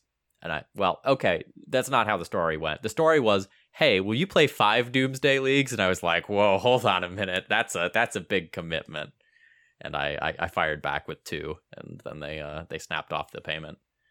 That's one of those decks that I've somehow never played, despite it being such a thing. Just no one has ever donated for it. So I'm excited to get yelled at in the YouTube comments while playing that one. I was cold on that deck for a while just because it's so intimidating. Like generally, as far as like the donation deck model goes, like you need a pretty solid base set of skills. Just like, okay, I see what's going on with this deck. Let's try it. And I'm usually playing it better in round 5 than I was in round 1, or I learned some tricks or learned some rules interactions. But like you're playing Magic. Doomsday is just such a different animal that it was intimidating to even approach. But it was eventually a donation deck. They were just like, "Hey, you're playing Doomsday this month for me." I was like, "Oh, okay." And I think I've played it like 5 or 6 times now, and I have 2 more coming up in the queue. Just this week, I actually dropped the Stoneforge Mystic Doomsday deck from Marcus Ewald. That it's just Doomsday in the main with 15 white sideboard cards. You just like cut your Doomsday combo, bring in Stoneforge Mystic and a bunch of weapons and prismatic endings, and you have a new deck. Like that's a really cool deck. Yeah, pretty sweet. I'm not convinced that's better than just having 15 functional sideboard cards to help you resolve a Doomsday, but it's a cool thing you can do. But I'm really impressed with Doomsday, and I'm like 5 or 6 leagues in with it now, and I get the basic piles, and I'm starting to work on the advanced piles. I actually had a pile in this last video that I was like, my opponent had Narset and a shitload of counter magic in their deck. I saw 3 Narsets in game 2, and it was game 3, and I was resolving Doomsday going into their 3rd turn. And I was like, all right, I'm going to make a pile that doesn't lose to counter magic or Narset. And I did, but then their hand was like Snapcaster for exactly like enough to just cheese damage across the board because it was like a multi-turn line through the Narset. And they were able to get me dead for Xaxes with the Snapcasters. Like, damn it. I thought I did so good. But yeah, tough deck. I uploaded one of the ugliest leagues that I've ever played with vintage KCI. I had never played the modern deck when it was legal. And Brian, you mentioned that usually by the end of your round 5, you're playing the deck better than round 1. I can honestly say that was not the case for me. I just could never figure out how the deck actually worked. Like I watched a video on how the loop works, and then I went to go play it, and it's just like all that information had left my brain. I was just like, I won a single match, and I won by attacking with scrap trawlers. I have a quick modern KCI story. This was like one of the last events KCI was legal. I played it in a Team Modern SCG Open, and playing for day 2, my seat, I was paired against Kevin Jones, who was on Grixis Shadow, which was supposed to be a bad matchup because they can clock you. They have stubborn denial. Like that matchup was tough. But modern KCI just played for Grove of the Burnwillows in the main deck. It didn't even have green or it had Ancient Stirrings in the deck. And but mostly you just could gain life sometimes against Death Shadow. And my first 2 land drops were just Grove of the Burnwillows. I stayed above 20 life, or I kept him above 20 life for the whole game. At some point it was clear that he had some number of Gurmag Anglers and some number of Stubborn Denials in his hand, and I cast a KCI when I had like 7 mana to pay for the maximum number of Stubborn Denials he could play. And then several turns later, I cast Spine of Ishsa with 10 mana available, and just blew up a land, sacked Spine to KCI, put it back in my hand. On the following turn, blew up a land, and I just choked him into the dirt over like 5 consecutive turns.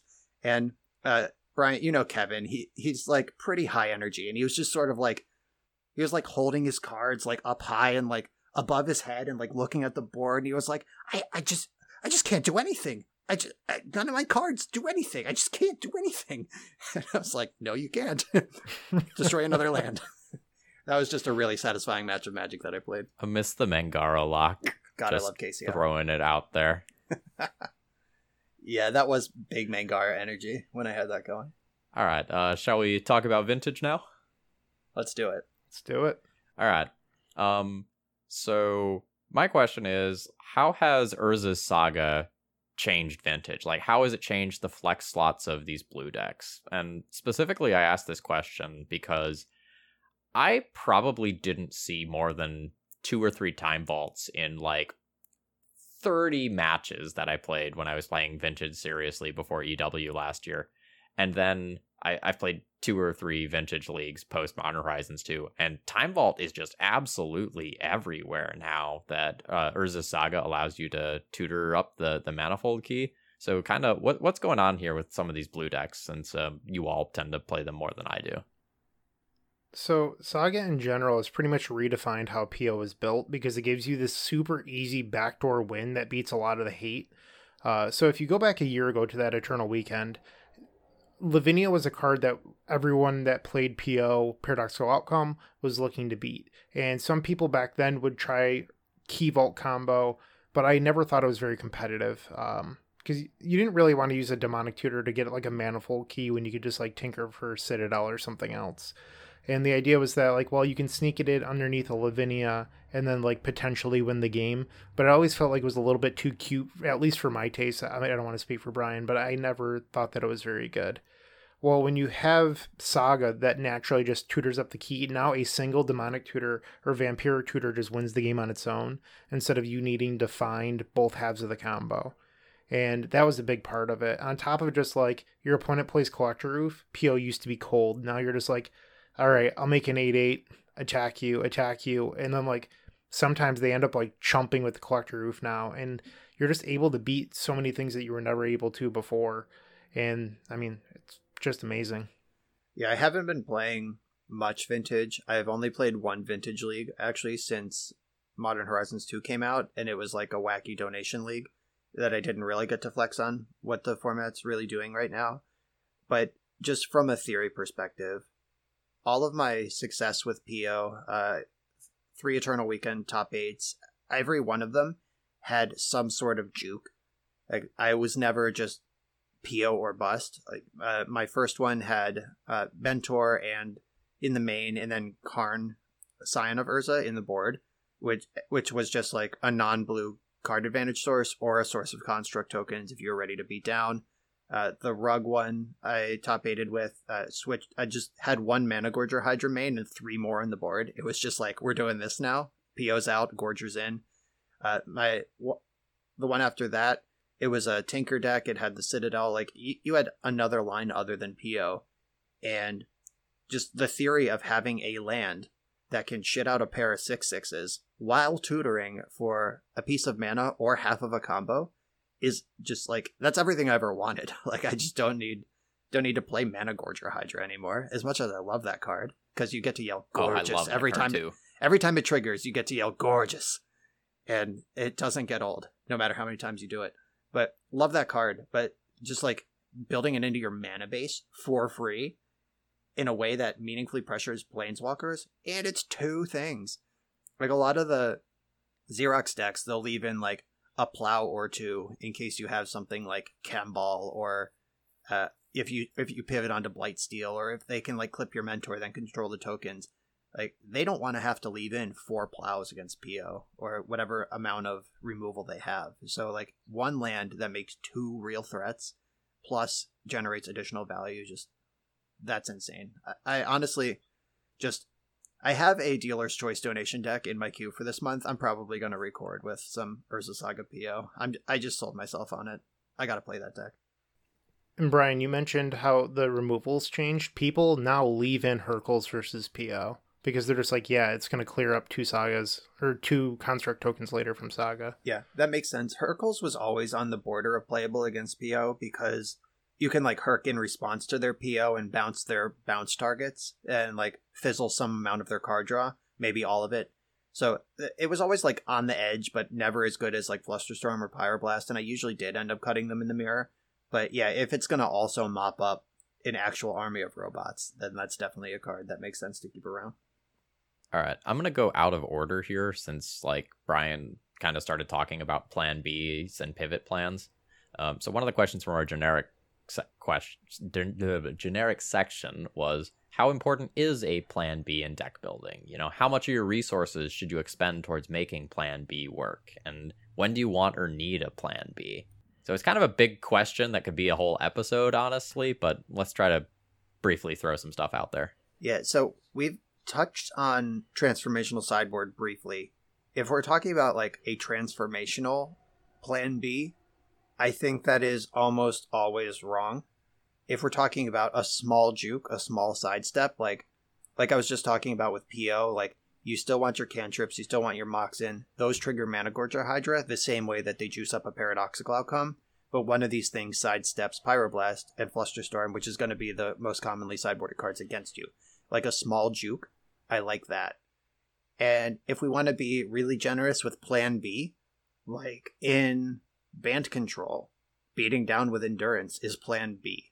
Like, if my Planeswalkers don't stick or whatever, like, I have these 3/4 bodies that can turn sideways. Or in Old Miracles, like, you want to win with Jace or Entreat, but sometimes Snapcaster goes coast to coast. Is that what we're talking about by Plan B?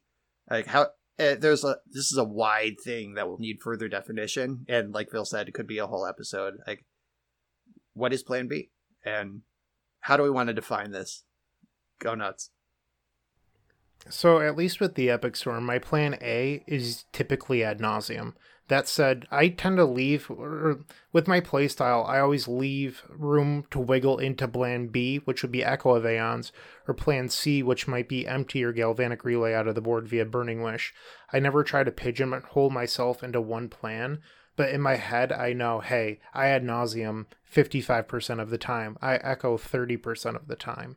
And then, like, these other plans, you know, don't happen as often. But, like, I'm always looking to just jam ad nauseum, protect it, and kill you. Like, that's my plan. But all of my other plans play into how my deck works, which is the main point that Brian wanted to drive home, where you don't want your plan B and plan C's to be so drastically different that they don't work well with your deck. And I think that's something that sometimes gets lost when newer players try to brew decks. It's just like, you need your deck to be coherent, and it's generally better when the backup plans work well with your main plan. Your backup plan should be one card that you draw, and when you draw that card, it requires answers that your plan A doesn't, or it attacks from some different angle. I think when your plan B becomes, I'm going to sideboard in 15 cards, and if I assemble 2 of these, it allows me to win at the game. I think when a lot of those sorts of things start coming to light, you end up working too hard, and you turn yourself into a worse version of some other deck. Like, I think a lot of the things that have been really successful plan Bs, pivot cards, have been singular cards like Monastery Mentor, Mana Gorger Hydra, Young Pyromancer, that you just board in, you know, when someone else has maybe boarded out removal or something like that, and all of a sudden you have a really scary threat on your hands. I think those plan Bs end up being quite successful.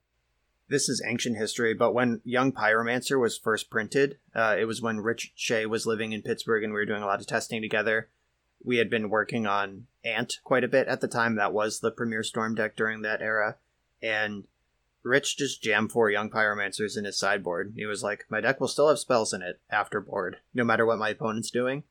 And I was like, by that logic, is 4 Young Pyromancer just the sideboard plan for every combo deck now? And he was like, I think our theory moving forward, at least until proven otherwise, is yes.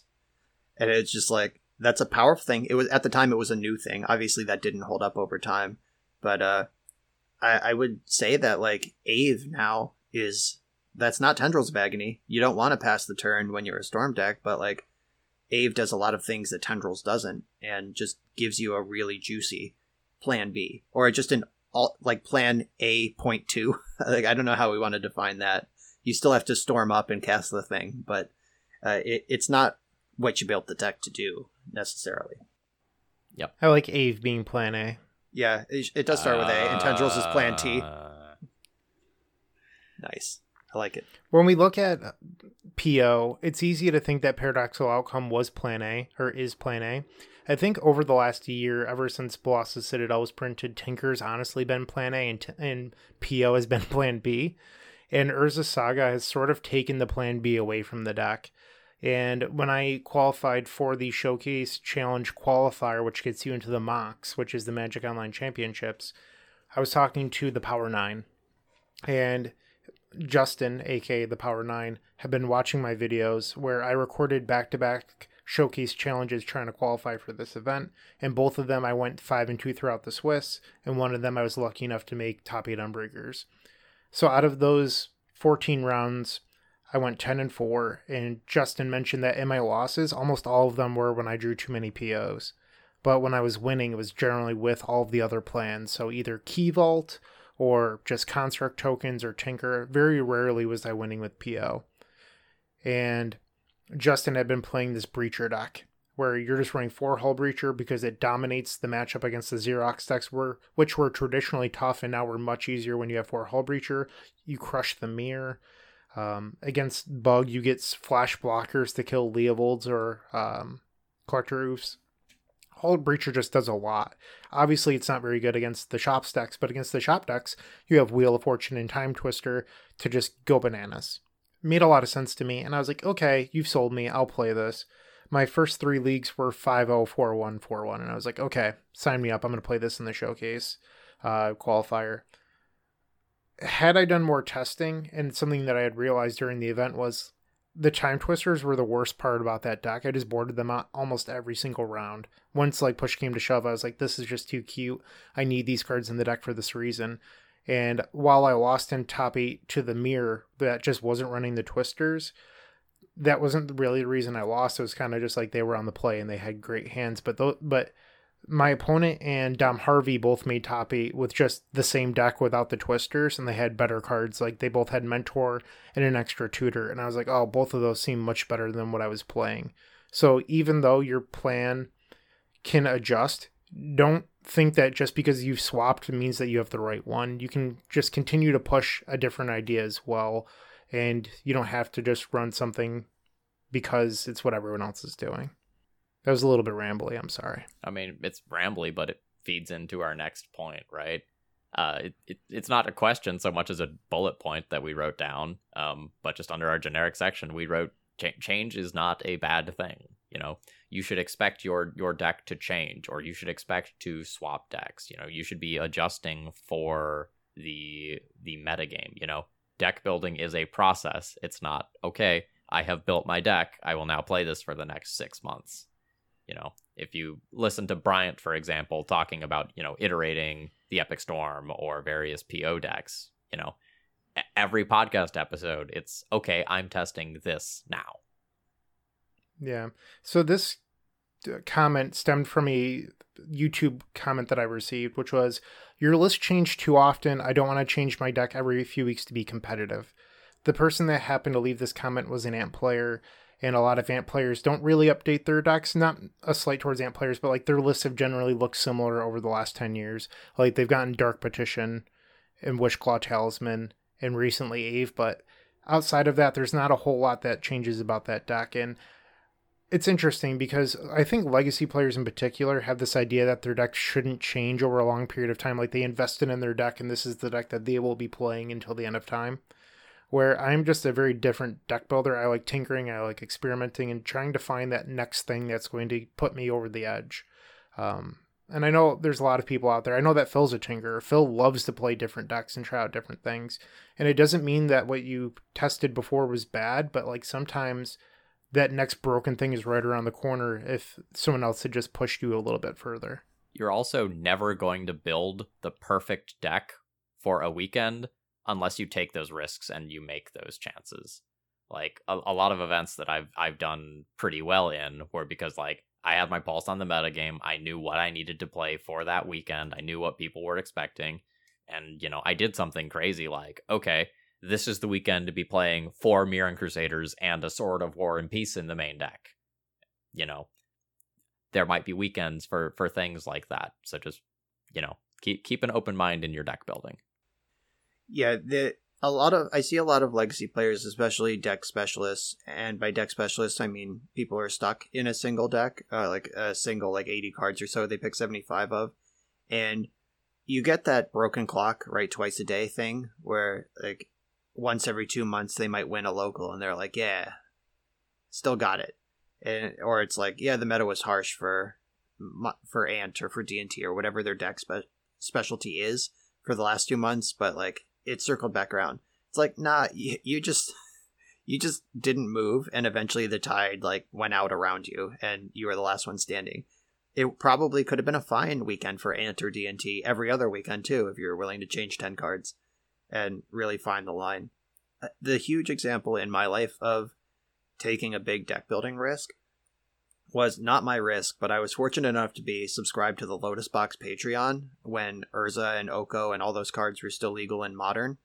And back-to-back weekends, I missed top 16 of an SCG Envy on Breakers, and then I won a Grand Prix in back-to-back weekends with very close to the same 75.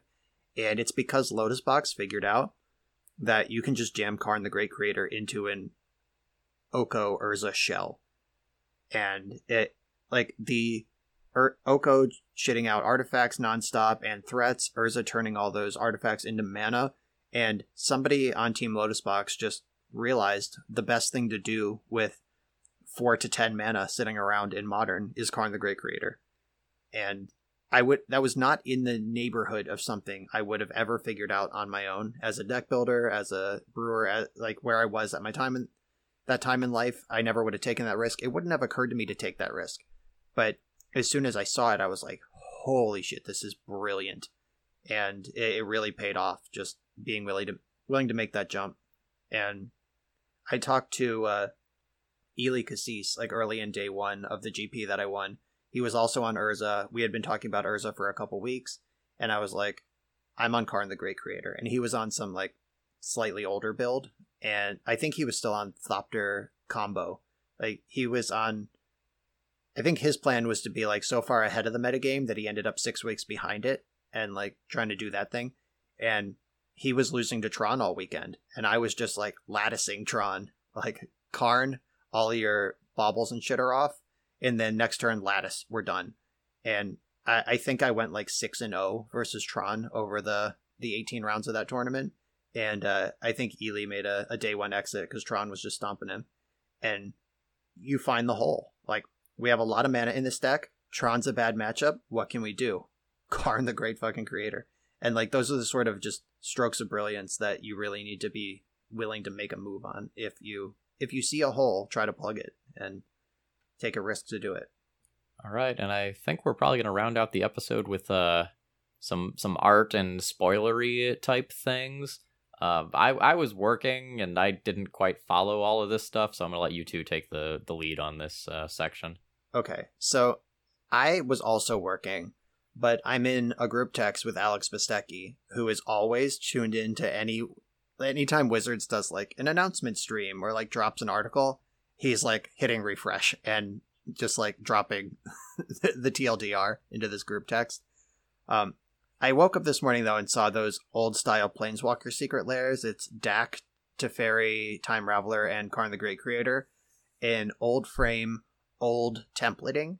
So instead of, like the Planeswalker frame, I don't know, they'll have been out for 4 days by the time you all hear this. Maybe I don't need to explain it so much, but they look like cards from Antiquities. They just write out the word tap, or like, you may put 2 loyalty counters, or like, Teferi comes into play at 4, and in parentheses, use counters. Like, they're written like Alpha or Antiquities cards, and I saw those, and I was like, Christ, these are heinous. Like, I appreciate like the boomer aesthetic, but I will never play with those cards, and I'm so glad cards don't look like that anymore, just with modern sensibilities.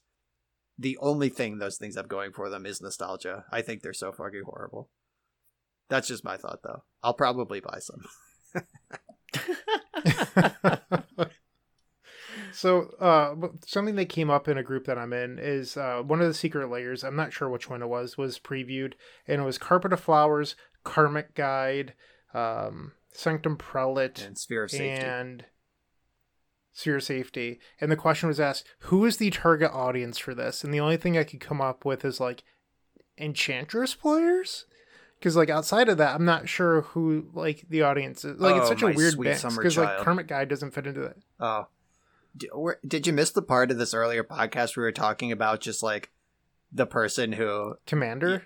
Like it's anyone. Like casuals love this stuff. Like you got your nice Carpet of Flowers. I'm sure they're in some cool language. I'm sure you've had them for a decade. But like some people are like, that's an expensive old card. I can get a cool foil printing in a box sent to my house. And Karmic Guide is a commander card. Carpet of Flowers gets some play. Sanctum Prelate, that's in Modern now. Like there's some heat on that one. And just in general, the professor on Tulare Community College has done some pretty deep dives on this, how the sort of predatory marketing of secret lairs works in general. Just the idea of a limited hold item. It's like you have this window to buy this thing, then it's gone. They're just cashing in on FOMO, basically. It's like, whoa, what if this is the only foil Carpet of Flowers that's ever printed? I better buy 4 of these. And Wizards is just raking in money hand over fist on the secret lairs. And I'm not saying they're evil for doing this. Like there's some weird stuff that has come up. Like there was a secret lair subscription series proposed. Like I don't think it was actually rolled out, but it was in some sort of focus group survey. It's like, would you sign up for a subscription series to Secret Lair? And that sounds kind of sus. Like you're just paying thousands of dollars at the beginning of the year and you don't know what you're buying yet. Don't know about that one. But as far as the Secret Lair product being like cool alternate arts, things they can't like do, like these old frame planeswalkers. I remember when Jace was previewed back in like 2010 or whatever. Somebody mocked up like an alpha Jace immediately, and it was awesome. And we were all like, wow, that's so funny, haha. And now those are Magic cards. They can't do that outside of something like Secret Lair.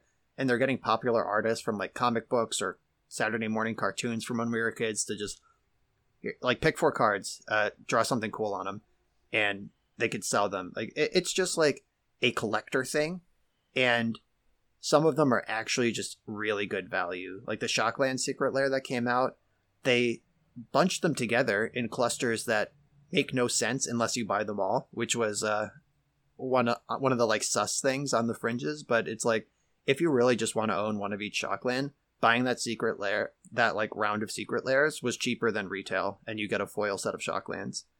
And there's like some cool things about Secret Lair, and I guarantee you a lot of people who you've never met and never will were like, whoa, Karmic Guide, foil, snap it off. I believe it. It's just those 4 together. Like, I do agree with the person that said it, that like it was a weird pairing. Like, why weren't there any black cards or red cards? Like, it was just 3 white cards and a green card. I think the artist, but I get your point. The artist tweeted about that, and I think she literally said, like, I just picked 4 cards I liked and drew a story across the 4 of them. Okay. Yeah, honestly, that's pretty dope. Yeah, I imagine like there's probably some handler over at WotC where if it was like totally out of pocket, they would have steered her in a better direction. But like, yeah, she just picked cards she likes and drew them the way she wanted to see them. A little bit unrelated, but also a part of the announcement today was Pioneer Challenger decks. I really hope that brings some life into Pioneer. And if you look at the 4 decks, when the last time that I can remember there was Challenger decks, it was during the Chandra and Standard phase. Like there was like a mono red deck and some other ones, but you got a Chandra, you got Heart of Kiran's in them. These new Pioneer decks are expected to be a very similar value, but if you look at them, it's the Lotus combo deck. You're literally getting almost the entire deck. Like the mana base has some basics in it instead of just like extra rare lands, but like you're getting the entire deck. You get the entire burn deck. You get all of Orzhov auras. Like these decks are actually like fairly complete, and they're like $40. You can just buy a Pioneer deck. Like that is so cool to me that they're bringing these back. Like yeah, you have to spend like an extra like $40 to upgrade the rest of your deck, but like who cares? Like these are brilliant. Like this is what they should be marketing all the time. Yeah, those things rule. Remember in World Wake Standard when they released... I was just thinking of those. Yeah, they released standard challenger decks, but one of them was a Stoneforge Mystic deck, and they banned Stoneforge Mystic, like in between the time where they announced the product and sold it. And then there was a rule for a while in standard that you could play Stoneforge Mystic, even though it's banned, if your 75 was exactly the challenger deck. That's a real thing that happened. I don't know. I just think it's awesome. Yeah, and I hope that it brings some life to Pioneer. All right. So there was like other stuff announced, right? Like yeah, I'm not going to dig too much into this, but the Universes Beyond, Lord of the Rings seems to be going to be in the Modern Horizons slot 2 years out. Like, it's 2 years from now. It's the summer release, and it's going to be modern and back legal. So we're going to get a full Lord of the Rings set, and it's going to affect our formats that we play. Then there's Baldur's Gate, Fortnite, Street Fighter. Also, those are going to be Universes Beyond, and I believe those are alternate arts of existing cards, or they made some promise. I forget exactly the language, but like they're going to be like alternate versions of existing cards, much like the Godzilla cards, where it has a different name, but then in parentheses it says what it actually is. And then if it is a unique card, there's going to be a Magic card version printed in like the next 3 months. They made some sort of promise like that. I don't remember exactly what it is, but I saw they previewed one of the Fortnite cards, and it's like blew up Appletown or whatever, and then in parentheses it says Wrath of God. And like that kind of shit. If you're into Fortnite, it is cool. Like I don't know anything about Fortnite. I know very little about Baldur's Gate. I've played a little Street Fighter, but like those things don't excite me. But I bought The Walking Dead. I bought Godzilla when that was an option. Like, I think these IP crossovers, infusing money into Magic, is cool overall. It's good for us to keep playing this game long term. And as far as actual sets, I agree completely. They premiered this like Cyberpunk Kamigawa. It's 2,000 years after the storyline of Champions of Kamigawa. And we just got like one promo image, and it looks like a crazy like cyberpunk, like neon colors, like futuristic ninja, and it looks fucking nice. And then they previewed the Brothers War, and I think that's also a set. Like it's going to be a set doing the Urza versus Mishra thing for a whole set. That's the news we got today. I didn't dig into it too much, but those are the things I heard are happening. All right, gentlemen, any closing thoughts here? Bang, bang. Rat-a-tat-tat-tat-tat. There it is. All right, I'll just like throw up some finger guns that the audience can clearly see, and we'll call it a day. Remember, if you have any questions for us that you would like to hear our answers to on the next episode, please get us to those in some way, be it Twitter, our website form, sending passenger pigeons to Bryant's house. Like, you do whatever you need to do.